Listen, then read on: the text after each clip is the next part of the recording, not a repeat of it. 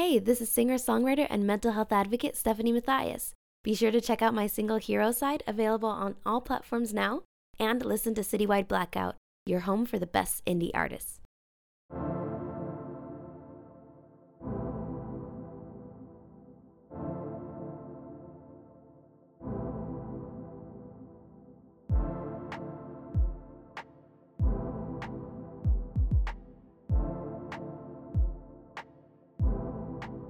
Hey everyone, how's it going? And welcome back to the show. Great to have you here. Now, we all love a good quest, right? I'm not talking about slaying dragons or finding the one ring, although those are a lot of fun too, actually. I'm talking about a more everyday quest. I'm talking about a quest to kind of find out more about yourself, answer all those tough questions. That is exactly what my next guest did for her book, Solo Passage, 13 Quests, 13 Questions. Author Glenda Goodrich joins me. Glenda, welcome to the show. It's great to have you here. Thank you so much. It's great to be here. Okay. We'll definitely get into the book, of course, but I want to ask first about the cover, because the cover to this thing was absolutely beautiful. Where is this? Thank you.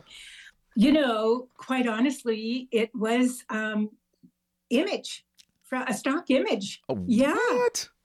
Yes. I was so sure that this was like something you may have snapped while you were just kind of out on one of your various, walks. I know. That's what I love about it as well. But, when they came up with the title, and then they sent me like 5 different covers. And I sent them out to friends and family and said, which is your favorite? This one was hands down the best. And it looks a lot like many places I've been. So I will say that. Okay, cool. Yeah. Yeah, because I thought, oh, this looks maybe like it's like Nevada or the Grand Canyon or something like that. Yes, exactly. Or even Death Valley, which is where I had my very first vision quest. So your first vision quest was in Death Valley. Yes. What? What happened there? Yeah, right. Well, I wanted to do something different for my 50th birthday. And I just wanted to do something adventurous. And I wanted to do something that I wasn't quite sure I really could do. And it just so happened, that I found a flyer on a bulletin board in Ashland, Oregon, Wilderness Rights, Women's Vision Quests in Death Valley. And of course, I got a chill, up my spine, which is always a good indication that it's a yes. Made the call and ended up there. And, that's the first chapter of my book, is that whole experience of being left alone for four days and 4 nights in your, what we call your power place, your solo spot, and dealing with all your demons. And and the name Death Valley, was sort of so ominous. Right. Yeah, so you're thinking, will I die? Yeah. And, Death Valley, this seems perfectly safe. I'll be fine. It's not the complete middle of nowhere, is it? Oh, yeah. But there, I always have guides, and the guides that I go with are very encouraging, and they do safety protocols. So though you are alone, you do check in with a buddy whom you don't see, but you have a little stone pile each day, and each of you, one in the morning and one in the evening, you walk to the stone pile and leave a stone and to indicate that you're still okay. Wow. So if you get up and you see that there's no stone from your buddy, you think, uh-oh. You go look for her or him in their spot. Yeah. Because each buddy knows where the other's spot is. So, there's safety protocols, but still, just to be out there, no food, just water, 4 days and nights, you really have to face your monsters. And that's the beauty of questing. It is an ancient indigenous rite of passage that cultures have done for hundreds of years. Mm-hmm. And it's really about awakening to your own personal vision and your life purpose. So at 50, midlife, it's perfect. Well, Nice. It's perfect anytime. But Yeah, exactly. Now, what did you experience on this particular vision quest? Well, I think the first day is just the horrendous hunger, those hunger pangs. And your body's kind of saying, wow, you've never gone without food this long. What the heck are you doing to me? So I actually kind of got sick that day. And then the second day, the hunger calms down and you start really facing stuff. By the third day, you're settling in. And then the fourth day is where you really begin to see what nature has to offer you. Because the whole idea is nature is mirroring for you what's going on within you. So if you look at a rock wall and you see demons and monsters in there, those are your own coming out through what nature is offering. So you go out and have gifts from nature, but they're really a reflection of what's happening within you that needs attention, that needs resolution. So that first quest, I got naked on my fourth day. And, I have 2 children. So a 50-year-old naked body is, not something you're used to doing, but out in nature with no one around, it was so freeing. And the lesson for me on that quest, the beauty was I began to see that, nature has her own lumps and creases and scars from birthing new land to birthing, rivers. And so I began to see myself mirrored in nature, and I had a lot of healing. I wouldn't say I had body dysmorphia, but I had a lot of body shame because I'm kind of an abundant woman. So I don't look like anything in a fashion magazine. I look like who I am. And nature reflected that in a very healing and beautiful way. And I also came to terms with some of my Catholic upbringing. Yeah. And so I kept thinking, God the Father, and suddenly it occurred to me looking out at that beautiful land, Panamint Mountains, and no, for me in this quest, it's God the Mother, Goddess the Mother. So it was lovely. It was healing. And it really, I never knew I would continue. I thought it was going to be my one and only, right? Mm-hmm. And at 5 years later, I went on another one, and I've been on one pretty much every year since. Wow. And now I'm well over 50. Let's just say that. Is there a certain spot for these quests that is particularly special to you? Yes. Now I go with a group. We've quested together for 10 years. We are the Wild Hearts. That's a great name. I love that. You love that? That's a great name. Oh, it's perfect. Yeah, I like that. And we're so bonded year after year being together. And we go to a place called the Modoc National Forest, which is on the border of California and Oregon, kind of on the eastern border. It's near, you might have heard of Lava Beds National Monument or Tule Lake or Klamath Falls. It's kind of in that area. And we have our own special little spot with a huge grandmother juniper that we gather under for our sharing and story council. And yeah, it's our fave. And it burned, part of it burned 2 years ago. Oh, yeah. But our spot didn't burn. Wow. It's amazing. That's magical. Yeah, we kind of saw it time. Yeah. All right. So when you started doing your first Vision Quest, which, as you said, was the first chapter of the book, was it always your plan to do, 12 more? Or was this more of a, as you went along, you said, okay, we'll do another one. Well, no. When I finished, I was just so relieved I had done it. I was just so relieved and so proud of myself. And it wasn't until 5 years later that the calling sort of came back to me and revealed itself that, I was changed so much by that. I want to do that again. So thinking I would do it maybe every 5 years or something, because it's not an easy thing to do, especially as you get older. But no, I stayed in contact with my guide and went out again, and then again and again and again with her. I've quested with the same guide for over 20 years now. And suddenly, every year, it's yeah, it's my church. It's my church of the wild. I'm going back, get caught up with my life. How am I living? How do I want to live? Am I on the outside the person that I feel on the inside? Am I congruent with what I believe, and are my actions congruent with what I believe? So it's such a powerful ceremony. It's something about the fasting and the being on the land that whole time on Mother Earth. It really elicits a lot. So yeah, it kind of snuck up on me and then became, and I still go. It's changed for me now because of my aging. We call it elder questing now. I like that. Yeah. Tell me about your guide, this one you've had for 20 years. My guide is named Ann Stein. She lives in Ashland, Oregon, down in southern Oregon. She has guided quests for about 40 years. She just retired. She's quite elderly. And she has been just a deep mentor. She is she's an eco psychotherapist as well as a vision quest guide.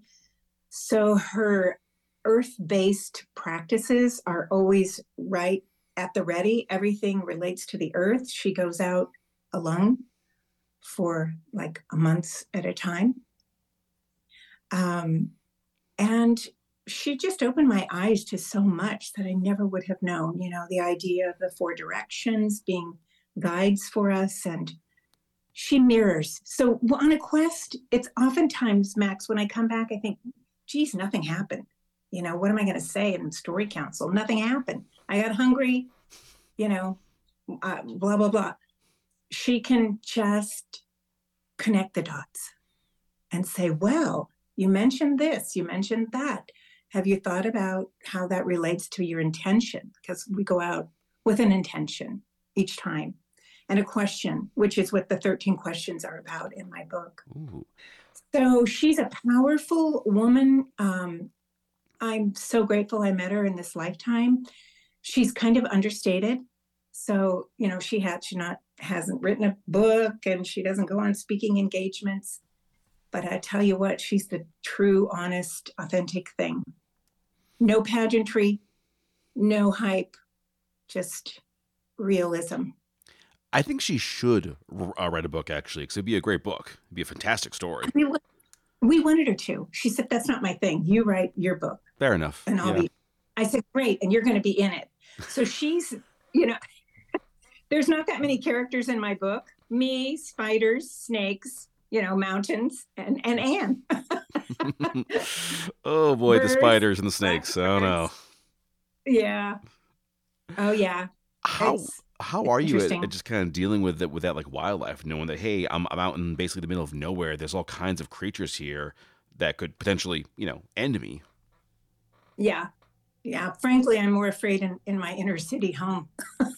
Yeah, honestly. But honestly. And one of the things my guide has taught me is that, if you move slowly and you're aware and you're mindful and present, just be careful. You're in their territory. You're a guest in their world. So before you put on your boots, shake them out. Make sure nobody has taken up residence, Yeah, before you get in your sleeping bag, check it out and just make sure there's nothing in there. And her feeling about it kind of spiritually is if you are respectful, you will be respected in return.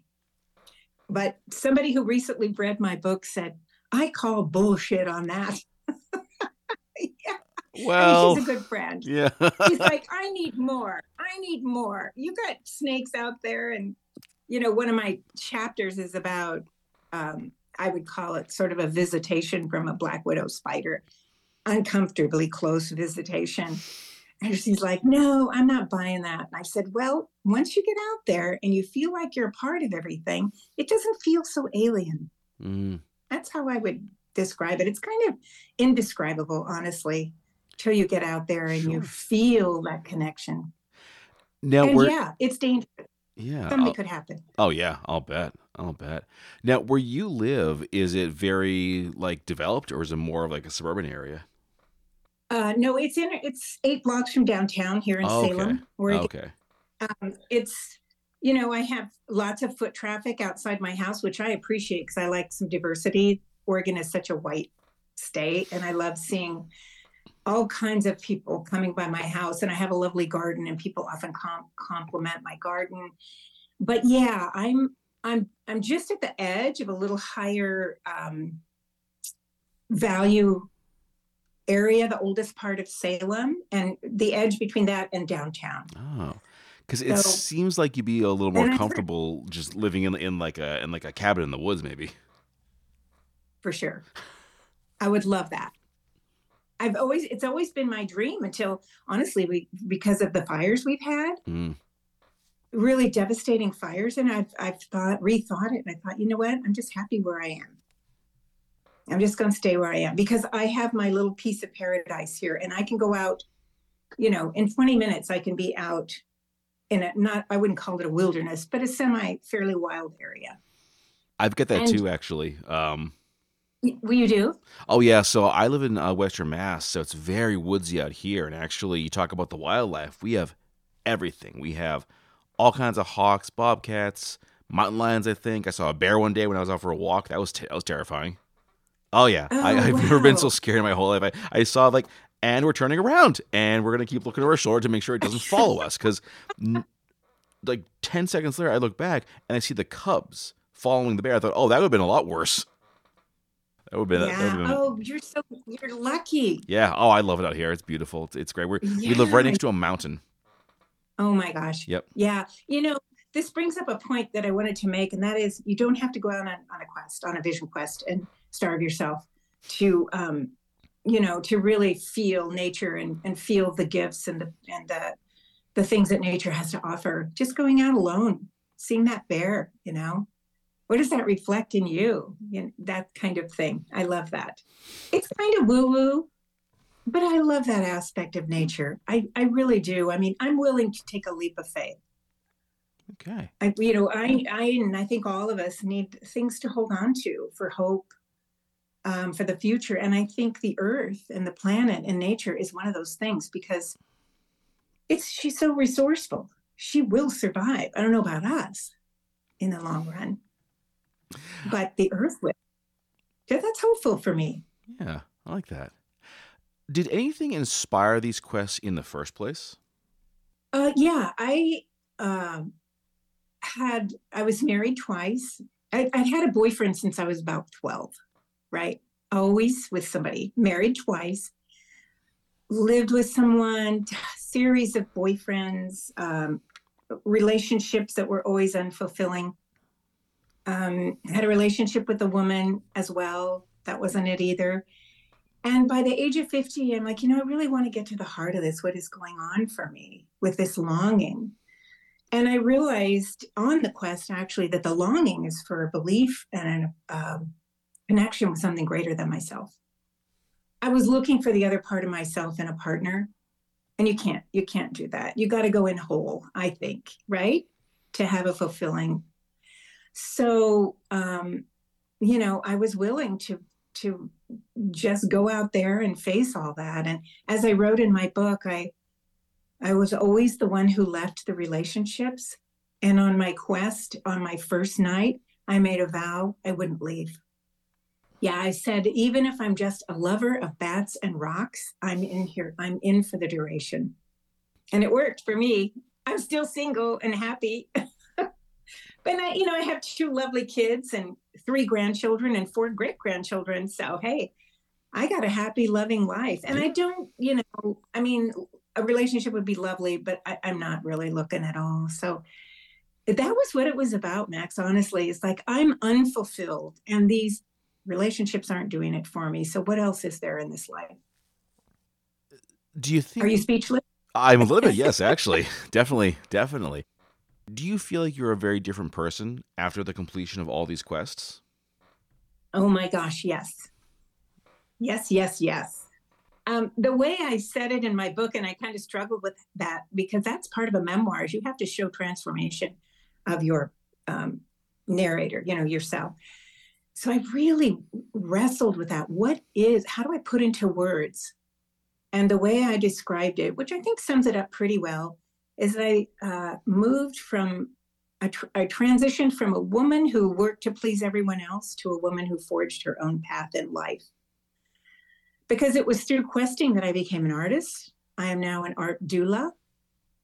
I am a soul collage facilitator. I do kintsugi ceremonies, breaking and mending, and I wrote a book. I'm living my best life. And I don't think any of that would have happened without my annual visits into nature to really stop and reflect. What am I doing? Where am I going? What do I want? Yeah, I checked out some of your art on your website. It's absolutely beautiful stuff. Really, really amazing. Was it inspired at all by your vision quests, or does it come like before or after? I do a lot of art on my quests, a little notebook. That's one thing, they discourage reading a book because it takes you out of the present. But they being my guides, she encourages journaling and art. And art for me is a conduit right into what's happening. So I get in ideas and inspiration, but the final pieces come later after I've had some time to reflect and really let it soak in and just let the canvas kind of help me find the way. Yeah. So most of it came later. How about the questions? Because as the title tells us, this is 13 quests and 13 questions, and it sounds like you went into each one with a different idea or a goal. But what were some of these questions? Well, the question on my first quest was, what gifts does nature have for me if I open up myself to the possibilities? Kind of the essence of learning how to quest on that very first one. My second quest was all about my becoming an artist. And the question for me was, what else is there for me in this life? And why is it taking me so long to show up for what I really want? Because I was an corporate executive, vice president of human resources. And that, again, it was unfulfilling. I found my way to the top of my career. I worked for it, got there, and like, this isn't it. So on that quest, I really asked that question, okay, then what is it? And then, each chapter holds a question. The third chapter was, how do I be the best grandmother I can be? Yeah, because I didn't have any grandparents. And that's why I wrote the book, actually, was for my grandchildren and great-grandchildren. And I had that realization, this is going to go by so fast.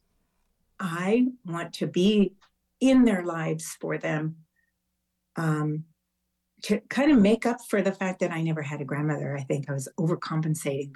And then it goes on, there's one I will mention real quick is my brother had died several years before the quest, and I wanted resolution with him. And so the question for that quest was, can you find peace and forgiveness with someone long after they're gone from the planet?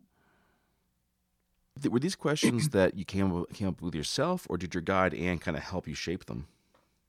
She helps. Okay. Yeah. Part of the quest in preparation is we sit together and each person talks about their longings and their intention. And then, Anne's feeling about that is you go out with a prayer and a question, and then you wait for the answers to come in the form of visitations and messages from the earth. And so she would help me craft each question. Yeah, on each quest. It occurs to me that this really seems like Glenda 2.0, because it sounds like the person you were before, the corporate executive in lots of relationships, that was a different version of you. And now we have this new one, the artist, the soul collage facilitator, the vision quest person. Is that accurate? That's very accurate. Yes, that's right. Kind of conventional to unconventional, in a way, superficially living on planet Earth and then spiraling down to really live with planet Earth is another way I would describe that. We all have a purpose, or as the indigenous people, some tribes call it your medicine that you bring to your tribe. We all have that. And to find that, I think, is the key to a happy life, a fulfilled life.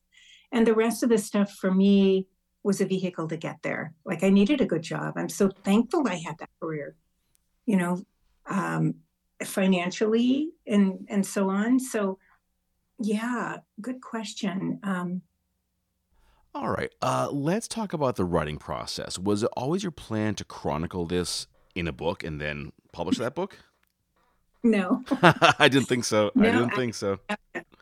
No. It was that quest about grandmothering that I realized, it would be a great offering and a great legacy to leave a book for my little beloveds. And because I used to tell my kids, my grandkids that are here in Eugene, my Vision Quest stories. That's how I started. And they didn't know it was me. I would just say there once was a woman, So they loved this whole idea. And I thought, I'm going to write a book. So when they're older, they can remember that and know it was their grandma. So great idea, right? But I was not a writer.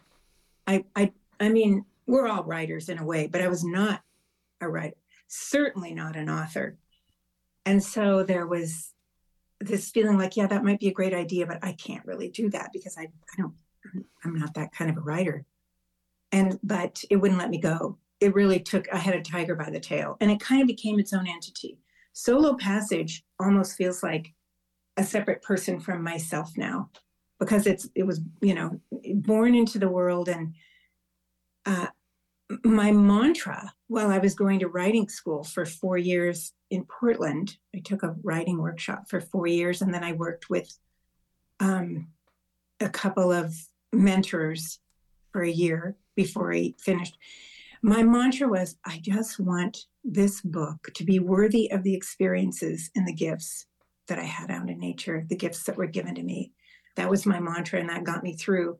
That got me the dedication, the commitment to sit down and write every day, to have all the failures, to learn everything about writing that I could, and just keep trying to make it better and better and better. And then I took a memoir class with She Writes Press, probably, like 3/4 of the way through. And Brooke was my mentor in that class. And she said, are you going to publish? And I said, I'd love to, but I don't want to go through querying and rejection and agents telling me it's not good enough. I need to change this and that to make it more saleable. You know the story. And she said, we would love to publish it for you. And I was just like, really? So She Writes Press is hybrid publishing. So we share the financial aspect of it, which is great. It was great for me because in my 70s, I just didn't want to go through all that up and down of querying. I mean, I commend people who are willing to do that and stay with it and go after it.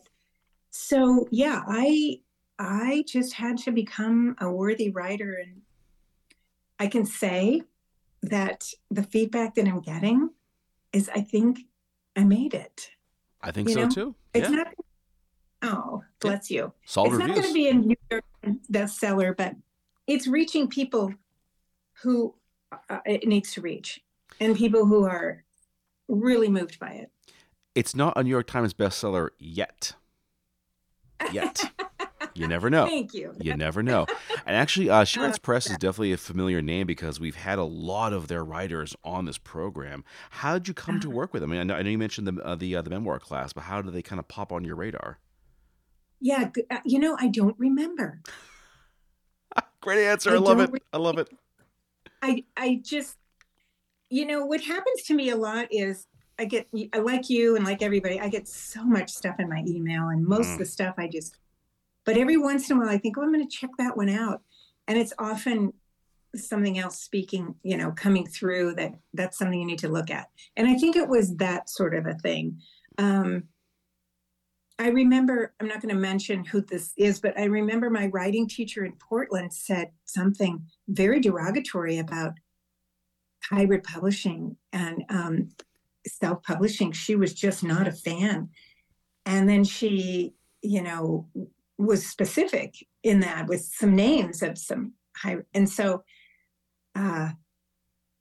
it never would cross my radar. I mean, being a newbie, I just trusted everything she told me, which turned out mostly to be okay, but not in that case. But yeah, I don't remember.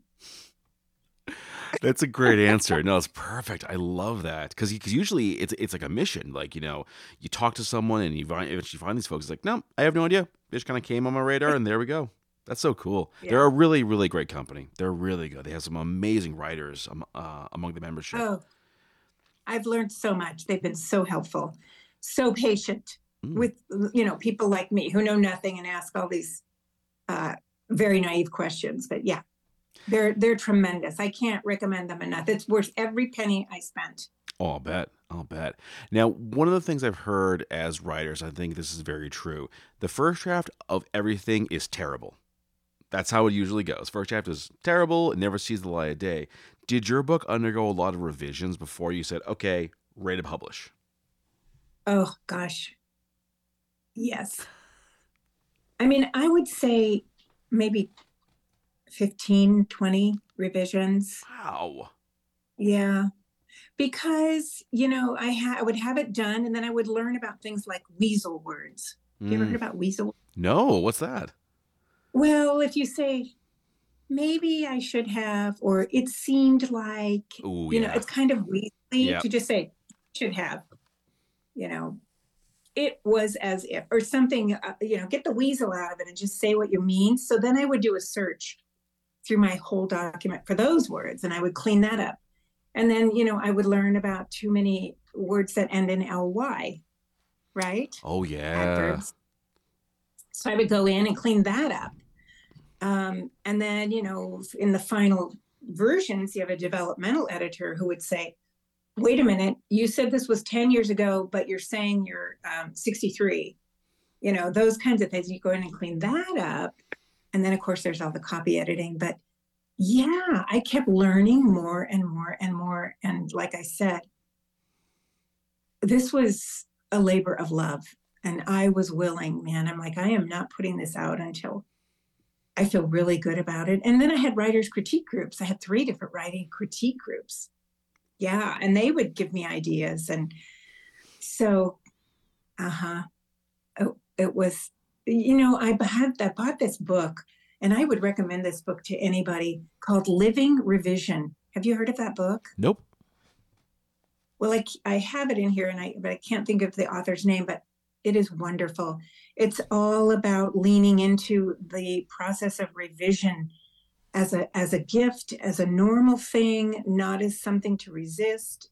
It's just beautiful. She has all these wonderful exercises. So that helped a lot with revising. I just decided to quickly jump on the Google because I thought we should definitely mention this writer. So it's called Living Revision: A Writer's Craft as Spiritual Practice by Elizabeth Jarrett Andrew. Highly recommend it. Yeah. So, given that this had to go through so many different eyes, the editors and the critiquing groups, how'd you know when it was done? I got tired of it. I love that. Perfect. It's like I'm sick of this. Fine, I don't care. Put it out there, whatever. Well, exactly. I mean, I began to realize this can go on forever. Yeah, definitely. At some point, I want to get this book published. So that was really part of it. That's perfect. And, I love just that. Yeah. And then just, the question, have I done the best I can? Sure. Yeah. I think I've done the best I can. It's not perfect. It may, maybe nobody will read it, but it's the best I can do for now. So yeah I got tired of it. Honestly. Yeah, it really, at some point you got to put it down and say, no, I'm not doing this anymore. It's fine. Because you could always find something to fix. There's always something you could find to take out or put in or whatever. But I think unless you're willing to say, you know what, I'm happy with it. Yeah. Yeah. And I know someone who's been writing her book for 25 years. Oh, geez. And yeah, I'm like, wow. I wonder if she'll get it published before she dies. Yeah, it's a valid question, actually. 25 years to write a book. I mean, I've heard some people take, 10 years, but that's usually because life kind of gets in the way. They have to work or they have kids or what have you. Yeah. But if you're just flat out writing for 25 years, oh boy, that's curious. Yeah, I think she loves the research. Oh, the research is a rabbit hole. Oh, dear. Research is ask anyone who writes in science fiction. They'll say the research was like 3 months before I even wrote anything. Whoa. Because there's so much to learn. There's so much to discover. I mean, like any kind of thriller writer or any writer who works in like a sciencey genre, there's like months and months and months of research before they say, okay, chapter 1. Yeah. So wow. How does it feel to have this book done? It's out there. People are reading it. Yeah. This has been really interesting. One of the things I always remembered about my writing classes was, what did she call it? What is most personal is most human. So I made it very truthful and very personal. And some of the first feedback I got was, you are so brave to write about all those things that happened to you. I would never have the courage to write about that stuff. And you're really brave to go out alone in the wilderness, et cetera, et cetera. But I had what Brene Brown calls a vulnerability hangover when it first came out. When I did my book launch party and I did the reading and I got all the feedback and I came home and I just cried. I'm like, what have I done? I've exposed myself to the world. What was I thinking? You know, generations from now, my great grandkids are going to know I was an adulteress, you know, that. Anyway, since then, I have gotten so much amazing feedback that I have learned to open myself to receiving it. Because I think that vulnerability hangover is about shame and feeling unworthy and feeling, you know, oh my gosh, people are just going to judge me. But yeah, well, we judge everybody all the time. So what? Yeah. And so I just have been learning, and I get so many lovely texts and emails, you know, how much the book touched their soul, how much they were right there with me all the way along the way, how much my experiences mirror their own. These are mostly women, you know, but men have given wonderful feedback as well. So I've just been really focusing on letting it in and not deflecting back to them to go, oh, you know, that was really kind of you to just say thank you. Because it's a gift. When they give me that feedback, it's a gift to them that I would receive it with grace. And so it's been a lot about learning to receive. And I'm very proud of myself. As you should I did be. it. Yeah, you should be proud of yourself. This is an amazing story. All right. Thank you. All right. So, Glenda, we're coming down to the end of the conversation. But before we go, the big question is there another book? Maybe. There's nothing on the horizon. There's some things that are percolating. You know, I've been thinking about these 13 questions and some kind of an expansion of that, either perhaps an accompanying, I don't want to call it a workbook, but an accompanying piece that maybe could help people access some of this for themselves and this idea that nature's available. So we'll see. I appreciate the question. It gets me talking about it. Exactly. Boldly. Well, folks, if you want to learn more, you go to glendagoodrich.com. Everything's there. You can check out her amazing artwork, learn about her soul collage work. All of it's there. And of course, you can get yourself a copy of this book, Soul Passage, 13 Quests, 13 Questions. And Glenda, thank you very much, and looking forward to the next conversation. Oh, thank you so much. It's a pleasure.